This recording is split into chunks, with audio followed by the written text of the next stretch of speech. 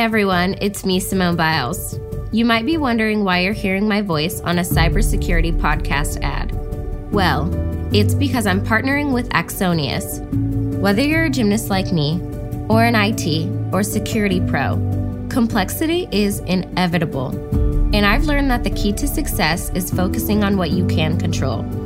Go check out my video at axonius.com/Simone. That's axonius.com/SIMONE.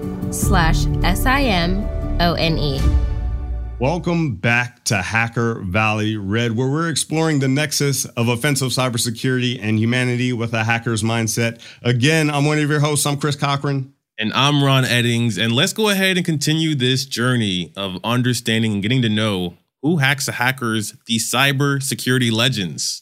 100%. We had to continue this conversation with Tommy. We talked a little bit about the sponsor for this season. One of the sponsors is PlexTrack, where they are looking to unite the red and the blue side of the house. Ron, I know you've had experience on both sides of that coin. What is the most important aspect of having a medium in which to bring those two sides together? Well, like we heard in the previous episode with Tommy, the struggle of hacking organizations, them getting hacked and really not having a line of defense. And then we saw things like HackerOne come into play. And this was connecting the bug bounty hunters with the teams and organizations themselves. But what about when the teams and organizations have their own red team? They have their own blue team. How do they work together? I hope that they're not using HackerOne and trying to bring external parties and internal parties in, but they have another solution that they can use to unite all of the internal parties needed. And I've seen that over and over again, working as an offensive operator, working as a threat hunter, no mechanism to ensure that the open ends are being closed out. And that's exactly what PlexTrack does. It brings the reporting, it brings the actionable items to both sides of the house and make sure that these open ends get closed out. 100%. If that is interesting to you, bringing those two sides together, be sure to check out plextrack.com. That's plextrac.com/Hacker Valley, and they'll take care of you. So with that, we got to jump back into this conversation with Tommy. He has so much advice to give, so many more stories to tell. So with that, let's jump right back in. One of the things that I love about hacking is the fact that I'm ADHD. When I find something that I like, I hyper obsess over it until I finish it. Like when it comes to games, when I start playing a game, I have to be the best at it. I have to reach that number one spot. And then as soon as I do, I lose interest in it because I see it as, okay, I'm done. There's not much more I can do in it.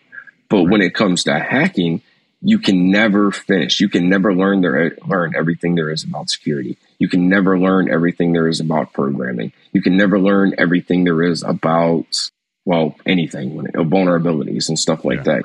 And because of the nature of technologies evolving, even if you did learn everything there was about hacking IoT devices or something, well, tomorrow a new IoT device is out there. So you're right back to square one with at least that device. And so it's constantly evolving and it's constantly new stuff to learn.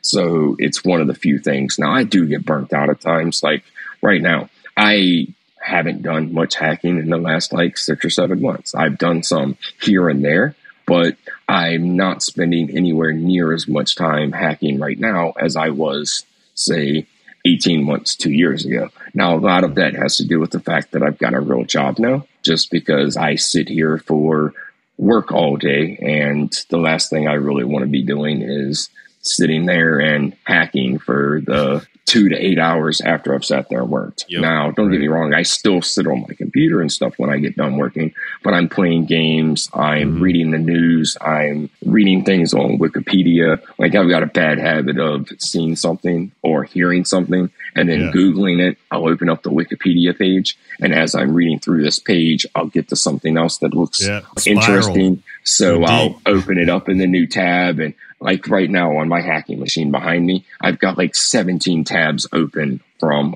Wikipedia because I started reading about King Edward II of England in the 12, 13, 1400s and stuff. And it's like I end up in just these dark holes of learning stuff and everything. So it's hard for me to get back into the hacking. And it really sucks because today's Thursday now.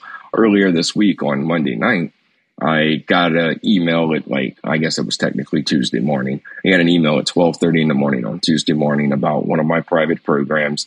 They had just added a new website to their scope. And I happened to be sitting there. I wasn't doing anything on my game. So I was like, you know what?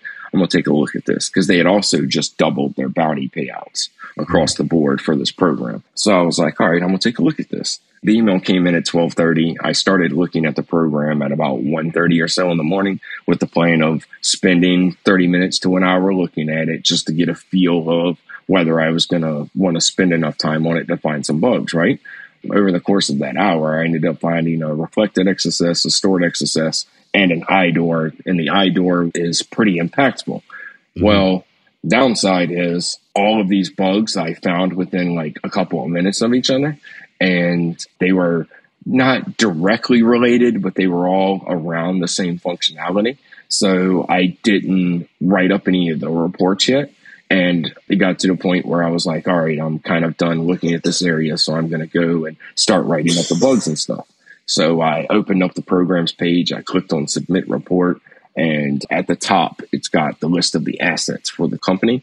And they want you to select which asset the vulnerability that you're reporting on is. And I start scrolling through it. And it's like, this asset's not listed in there. And I get all the way to the bottom of it. And it's grayed out. And it says out of scope. And I was like, wait, what? Maybe I forgot to refresh the page or something. So I go back to, or I do a hard refresh. And then I scroll to the bottom and it's still saying it's out of scope. So I was like, what the hell? I went and checked my email. I hadn't gotten any notification that they had updated the scope or anything. So then I go back to their page on HackerOne and I scroll down to the bottom and it's got a message down at the bottom that says, due to unforeseen problems or something like that, we're having to take this back out of scope. Essentially, when they brought it into scope, so many people started hammering it with automated tools and stuff like that they were taking the website offline. It was extremely slow and all kinds of stuff. They were hitting it so bad that I'm pretty sure somebody was doing some HTTP request smuggling testing on this application, because at one point while I was on there testing, I refreshed the page. And, most websites, when you're logged in the top right-hand corner, you'll see your little, either your picture or your account's image or whatever.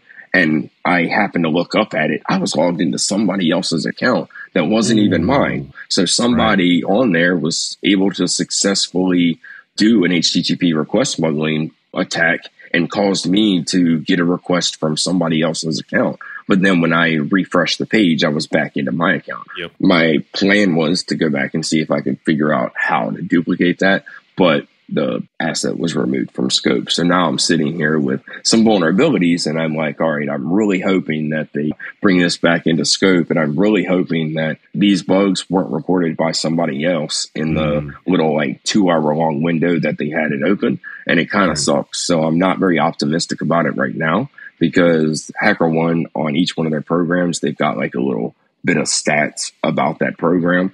And initially it had said that there had been 12 vulnerabilities submitted in the last 90 days. Well, when it updated later on that day or the next day, it was now up to over 30 some vulnerabilities had been submitted in the last day. So it's I'm really hoping that they didn't submit the bugs that I found. I'm thinking that the reflected XSS, that one, I'm pretty sure somebody else found that pretty quickly and reported it. So I'm not counting on that bug still being available for me to report. Or if I do report it, I'm pretty sure it's going to be a duplicate. But I'm really hoping that for the stored XSS and the IDOR, when they bring this back into scope, I'm hoping nobody's reported those so I can at least make something. When it comes to bug bounty hunting, I try and make it so that it averages out to where I make at least $1,000 an hour for my effort. It doesn't always work. Sometimes I'm more, sometimes I'm less, but I try and get it so it averages out to about that. That's what a lot of people don't see is all of the details that you're describing, going into it from way back in the 90s and learning it through mentors, learning it the hard way, learning how to let go, learning how to readjust and take it back in, take back in hacking and computer security. But looking at your past and also looking at your future, If you were to speak to a young version of yourself, maybe like some of our listeners that are on this track of wanting to grow their offensive operation skills, or red teaming skills, or pen testing skills, what piece of advice would you give the younger version of you while you were walking down this path of learning about the things that you were kind of hyper obsessed over? The first advice that I would give is don't expect success overnight. Also, don't let failures discourage you. Just because when it comes to hacking, as I said earlier on, you're going to fail significantly more than you're going to succeed. And the people that are successful in bug bounties are the ones that don't let those failures discourage them. And they're willing to sit there and take those failures as exactly what they are, learning experiences. And it's like, just because you failed hacking this one target, or this exploit didn't work on this one target, doesn't mean it's not going to work on the next one or the one after that. The biggest thing when it comes to this, and to be successful in this, is you have to be willing to put in the effort. Don't expect people to do the work for you.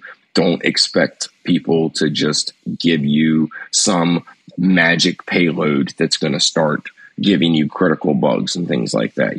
I tell people all the time when they ask me, like, what is your advice to get started? And I tell them, go to HackerOne, read every single disclosed report that has ever been disclosed on HackerOne, because that serves a couple purposes. First, it shows you what companies pay for certain types of bugs. And second, it shows you not every disclosed report are valid bugs. You've got a lot of programs that when they get spam or really bad submissions that are like completely irrelevant, they'll disclose those too, because they have policies of disclosing every bug that comes to their program. So it lets people see things like that as kind of a what not to do, or how not to engage with programs and stuff like that. And it also gives you examples of real bugs. Most people want to spend all of their time when they're first starting out doing CTFs or Hack the Box or things like that. And I've got nothing against those platforms. I think they're amazing. And I wish we would have had something like that when I was a kid, but we didn't, of course. So if you wanted to learn that stuff when I was a kid, instead of doing it in labs, you had to actually hack live computers. That's why I was a black hat. But definitely make use of things like that. At the same time, most of the capture the flag things and the hack the box stuff, those aren't the types of bugs you're going to find in real programs most of the time. Now, you will find those types of bugs occasionally in real programs, but the best way to learn the bug bounty stuff is just go out there and do it. Practice by hacking real programs. Go to the DoD. It is a vulnerability disclosure program, so they don't pay bounties for the main public program, but they have the largest scope on any other program. Like, their scope is bigger than Google's, it's bigger than Yahoo's and all of them, just because for the DoD scope, it is every single military system that is on the internet. So they use every possible technology stack you can think of. So you've got a huge pool of things that you can attack to learn from. You might want to go after Windows and IIS servers. You're going to find plenty of them on the DoD. You might want to go after Tomcat servers. They're there. You want to attack Nginx and Apache servers. They're there. You want to do PHP websites, ASP, JSP, all of it. They're all in use at the DoD. And it's really cool to hack the U.S. military and government and not go to prison for it, you know? But the biggest thing is just go out there and start trying to hack. Yes, you are going to fail, but every time you fail, you learn something. And if you're not learning something every time you fail, then this might not be the right field for you. Hacking is not for everybody. I'm a firm believer that to be a successful hacker, you've got to have a certain mindset and a certain way of thinking.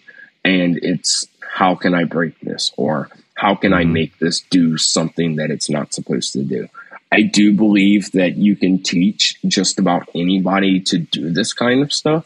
But for them to be like super successful at doing this, I feel that they're going to have that mindset, and not every aspect of that mindset can be taught to other people, you know? Yep. And 100%. You've got to be willing to put in the effort. it's not going to be handed to you. It's not going to just fall in your lap, and it's going to take a lot of effort reading. Like I was saying, read every disclosed report on HackerOne. Read every disclosed report that you can off of BugCrowd. Read every blog post you can about bug bounty write-ups and stuff like that. Even if they're not bug bounty related, go and read the write-ups from Tavis or Mandy or the other people that are on Google Project Zero and stuff like that. Just because you never know when you are going to read a blog post that has some little tip or trick in it that is going to mean the difference between you successfully exploiting a bug and not being able to get that bug working at some point.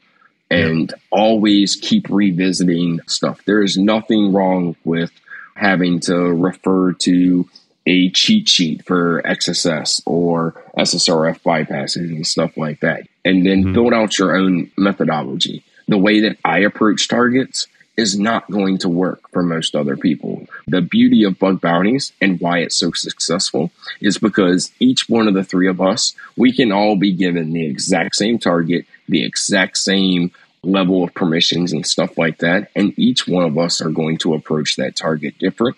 And we might find some of the same bugs, but odds are we're going to find different bugs because of the differences in how we approach the target, the differences in how we think and the payloads we think about using and things like that. So don't try and mimic somebody else and with the goal of mimicking their success, because odds are you're just going to be disappointed. Like, build your own methodology, and it's okay to take parts of mine and take parts of Jason Haddock's and combine it together until you find your own flow of what works for you. Yeah. You got me fired up. I know you got a lot of folks fired up out there wanting to get into this game. It's an honor to chat with you, hear your story, and hear your advice. For the folks out there that want to stay up to date with you and everything you have going on in this crazy world of offensive cybersecurity, what are the best ways that people can do that? So the best ways to stay up to date with what I'm doing are mainly Twitter. I try and keep my social media accounts kind of like separated. Like, my Facebook is for friends and family and stuff like that. My Instagram is for my cars mainly. Occasionally I'll share pictures related to hacking and stuff on there, mainly because I've been trying to get my follower count up there so that way I can start getting sponsors for my Skylines and stuff. But Twitter is where I do my security related stuff. So it's where I post the tips and tricks. It's where I will interact with people and answer their questions and everything. A major pet peeve of mine is people sending me DMs, though. If you try and DM me, first off, if I don't follow you, your DM is going straight into the people you may know or folders and stuff like that. So it doesn't even come to my inbox. Now, occasionally I do go in there and we'll look at the DMs that didn't make it into my inbox and make sure that nobody has DM'd me that I'm actually friends with, or make sure there's not people in there that are like trying to go about it the proper way and are asking pointed questions, like asking for help at a very specific thing instead of saying, teach me to find criticals like you and things like that. And the marriage proposals. Dude, I get so many marriage proposals of people offering me goats and pigs and cows. Wow.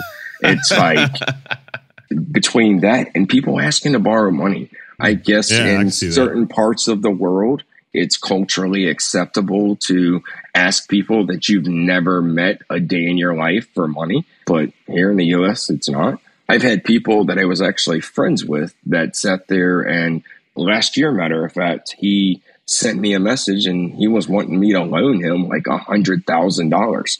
And I was like, I'm sorry, but I don't loan money to people, you know? Yeah. Loaning money to people just opens up too many problems, whether they're friends or not. Like, I don't even like to loan family money. I will if they need it, or I'll give it to them or whatever, but I don't even like to do that. But this guy, we were kind of friends, and I had taken him to some of the live events as my +1 and stuff, trying to help him get into the bug bounty stuff and everything. And he ended up going absolutely ballistic because I refused to loan him money. And it went as far as trying to go to my job and was emailing hundreds of people at my job trying to get me fired from my job because I wouldn't let him have money and stuff. And it's like, well, he burned that bridge. We're no longer friends. I will no longer help him and everything. But my biggest ask when it comes to people wanting to get information from me is post it publicly on Twitter, because odds are you are not the only person that has that same question. And if you post it publicly, I can answer it publicly. And now other people are going to be able to learn from that answer as well. It reaches a lot more people when I publicly answer it versus responding to all of these DMs. And I do my best that if you post a question to me or ask me a question on Twitter, I do my best to answer every single one of them. The only ones that I don't answer are the ones of people saying, can you please check my DM and things like that. And it's like, I'm not going to. And if you start commenting on everything that I post saying, sir, please check your DM, it's important, things like that, I'm never going, like, I might check it, but I'm not going to respond to it. I make it very clear on Twitter, like at least every couple of months, I share something that says more or less, please do not DM me unless like we're talking in a tweet and I say, hey, send me a DM so we can work on this together or something like that. Don't DM me. Ask me the questions publicly. But between that and then Twitch, I'm trying to get into streaming more now. I don't remember if I mentioned this before we started recording or not, but my plan is to start doing kind of like some classes things. So when it comes to Twitch, people can either follow you or they can subscribe to you where they pay like $2 or $3 or $4 a month, something like that. I don't know how much it is to like actually follow people. And my plan is that for all of my paid followers and stuff on Twitter, I want to start having these kind of classes where around the 15th of each month, I will host a stream and it'll be open to anybody that are the paying subscribers. And we will pick one bug class, say XSS or SQL injection, SSRF, something like that. And we will spend 2 to 3 hours going over what the bug is, how to find it, some examples of where it's been found, some ways to bypass the common protections for that bug class, and just things like that. We would go over for the 2 or 3 hours. And then at the end of each month, like the 30th or 31st, I would want to have the second class related to that. And the first 30 minutes of that, we would spend rehashing everything we learned in the previous class about that bug type. And then we are actually going to spend the time for the next hour and a half to 2.5 hours looking for that bug type on bug bounty programs so that we can actually try and put in the information that we are learning together on this. We're going to try to actually like make use of it and try to find these bugs. Now, I don't know how successful we're going to be in finding the bugs, but I think it'll be fun to kind of teach people and do it that way so that they can actually learn, like spend some time learning it. And then, as I said, the best way to actually learn this stuff is to actually try and do the hacking and stuff. So hopefully we'll get lucky and find some bugs. When it comes to those things, I do plan to record when I have these classes, but because I'm going to try and target them at my paid subscribers, I'll record it, but then I'll wait about 6 months or so before I actually post the recording on like YouTube and stuff like that. If I was going to record it as soon as I do it and then post it the following week or something, then people don't really have much of a reason to want to be the paid subscribers and stuff. So I want to try and do some things like that. And those will probably be the two best ways to stay up to date with what I'm doing. But Twitter is by far the best way as of right now to either contact me and ask me questions or to just kind of see what it is that I'm working on at that particular time. Awesome. Well, we will be sure to drop your Twitter into the description for everybody to stay up to date with you, Tommy, and all the great work that you're doing. I appreciate it. And you got to come back whenever you start the Twitch stream just so we can remind everybody to join and check it out. I am down to come back anytime you guys want to have me back. I love doing podcasts and stuff like that. They're so much fun. Yeah. And I'm not going to lie, I really like the attention that I get from them. And that goes back all the way back into the 90s when I started out as a Black Hat, because we were what a lot of the other hackers of the time would call media whores. So when I ran the World of Hell hacking group, me and my main co-defendant that I was always hacking with was Rafael Nunez Aponte. He is a Venezuelan national, and me and him spent just about every waking moment together hacking or just talking and stuff like that.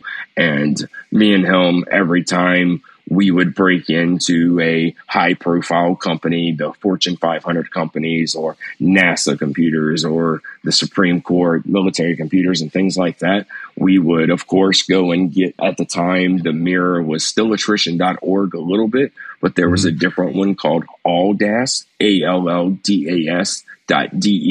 and they ended up changing their name from that to Zone H, and Zone H is actually still around. When we would go to their website and report the hack to get them to mirror it, or when we would run our script that would automatically submit it for them to review it and post it on there, we would also email reporters and news agencies and stuff like that. Like, hey, look what we just did, because we like to get ourselves in the news and stuff, you know. Like, we were actually interviewed by CNN, like live on the air for CNN in September of 2001. So September 11th, 2001, we had the terrorist attacks here in the U.S., right? Me and a bunch of hackers from all over the world, we did what we felt was patriotic, and we formed a group called the Dispatchers. And our goal was essentially to disrupt the communications of Al-Qaeda and any other terrorist organization. Oh, wow. Because CNN and all of them were talking, like in the days and weeks after that, they were always talking about the fact that these terrorist organizations were, since they had the internet, they were being able to greatly increase their numbers and their influence, because they could now reach many more people than they could just 5 to 10 years before. So when they kept talking about them using bulletin boards and websites and stuff to recruit new members, to pass out their pamphlets that were like inciting these people to become the terrorist and radical and things like that. So we started targeting, in hindsight, this was bad, but we would target every Middle Eastern computer system. Like, our goal was to take any of them off the internet completely. We didn't differentiate. And at the time, we were still, like in 2001, when September 11th happened, I was 17. I was still kind of a kid, but just about to be an adult and everything like that. And I didn't rationalize and I didn't differentiate between the fact that there are, just like any other profession or group of people, there were good Muslims and there were bad Muslims, and you can't count all Muslims as being terrorists and stuff like that. And I knew that back then, but at the same time, we were super upset about what had happened and the attacks on America and the number of lives lost and everything. So our goal was to just disrupt the internet. And the way we looked at it is, we took the internet down in Afghanistan or Iraq or something like that, then the internet's down for the entire country, then the terrorists couldn't use it to communicate. And we didn't think about the collateral damage that the vast majority of the people that we were impacting had nothing to do with terrorism and stuff. So in hindsight, it might not have been the best course of action, but we definitely could have done it a little bit more targeted and everything like that. But me and one of the other founders of the Dispatchers, his name was Haka Jack. He was the leader of a hacking group called Hackwiser. They interviewed both him and I, just our voices and stuff like that, because we were active hackers and we didn't want to give up any information about us and everything. But it was really cool to like hear our distorted voices on CNN and everything. And they even wrote a book about us, like hackers in general, in 2002. An author named Dan Burton, he used to be a writer for Government Technologies magazine, and he ended up writing a book called A Hacker's Diary, Confessions of Teenage Hackers. And chapter 5 of that book was was titled World of Hell and was just about our hacking group and everything like that. So we loved the attention back then, and I still love the attention now. And it's nice. The good thing about now is that because I've already gotten in trouble for everything that I've done my prison time, and I don't have anything that I did illegally on the computer anymore that I can't talk about because I've already paid my debt to society and everything. And I think that's one of the big reasons that I've been able to make myself like semi-famous in the hacking world, is because I'm able to openly talk about everything. And it's like, it's crazy because tons of the hackers that are around my age that are in bug bounties had a similar start, but they didn't get arrested. So they can't talk about their malicious hacks or what got them started and stuff like that. So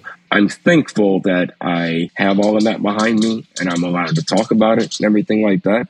And I have people ask me all the time, if you could go back in time, would you change anything?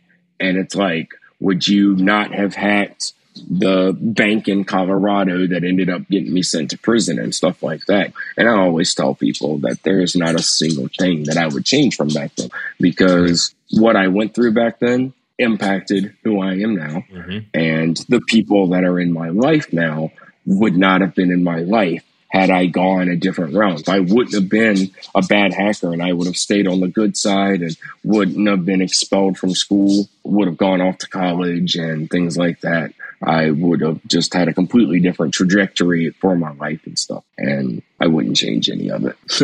I'm content with being where I am today. We're going to definitely get you back on, because I mean, there's still so much that we got to unpack, and I feel like 1 hour, even 5 hours wouldn't be enough. So we'll break it up over many podcasts. But wanted to say thank you again, Tommy. It's been a pleasure. Thank you for not banishing me when I sent you a DM. But I really hope we get to do it again. And with that, absolutely. We'll see everyone next time. Thank you very much.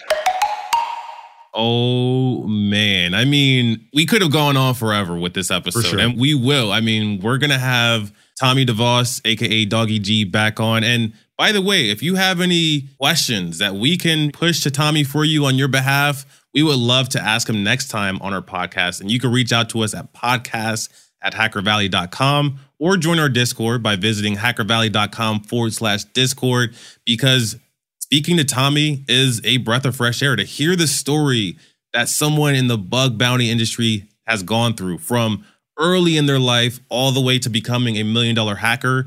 You don't really get that type of insight and stories unless you really focus on highlighting the human like we're trying to do with Hacker Valley Red. 100%. Just listening to everything that he was saying, it was truly inspiring, because, I mean, taking someone that is that passionate about technology and security, and not only making it entertaining, but also making it super impactful and valuable for everyone that's out there today. A lot of really good tips about being persistent, going through failure, because it's not going to come overnight. Nothing great is done quickly. It takes time. So that's one of the things that I absolutely took away from both of these episodes was his story. We're definitely going to have him back on to answer the questions that you get sent to us through email, because there's so much more to unpack there with somebody like Tommy. With that said, I cannot wait for the next episode, but to also speak to Tommy again. We have more episodes to come on Hacker Valley Red and a full catalog of podcasts in general. We would love to share them with you and your network. The reviews, comments, conversations about Hacker Valley mean the world to us. So thank you for joining us. And with that, we'll see everyone next time.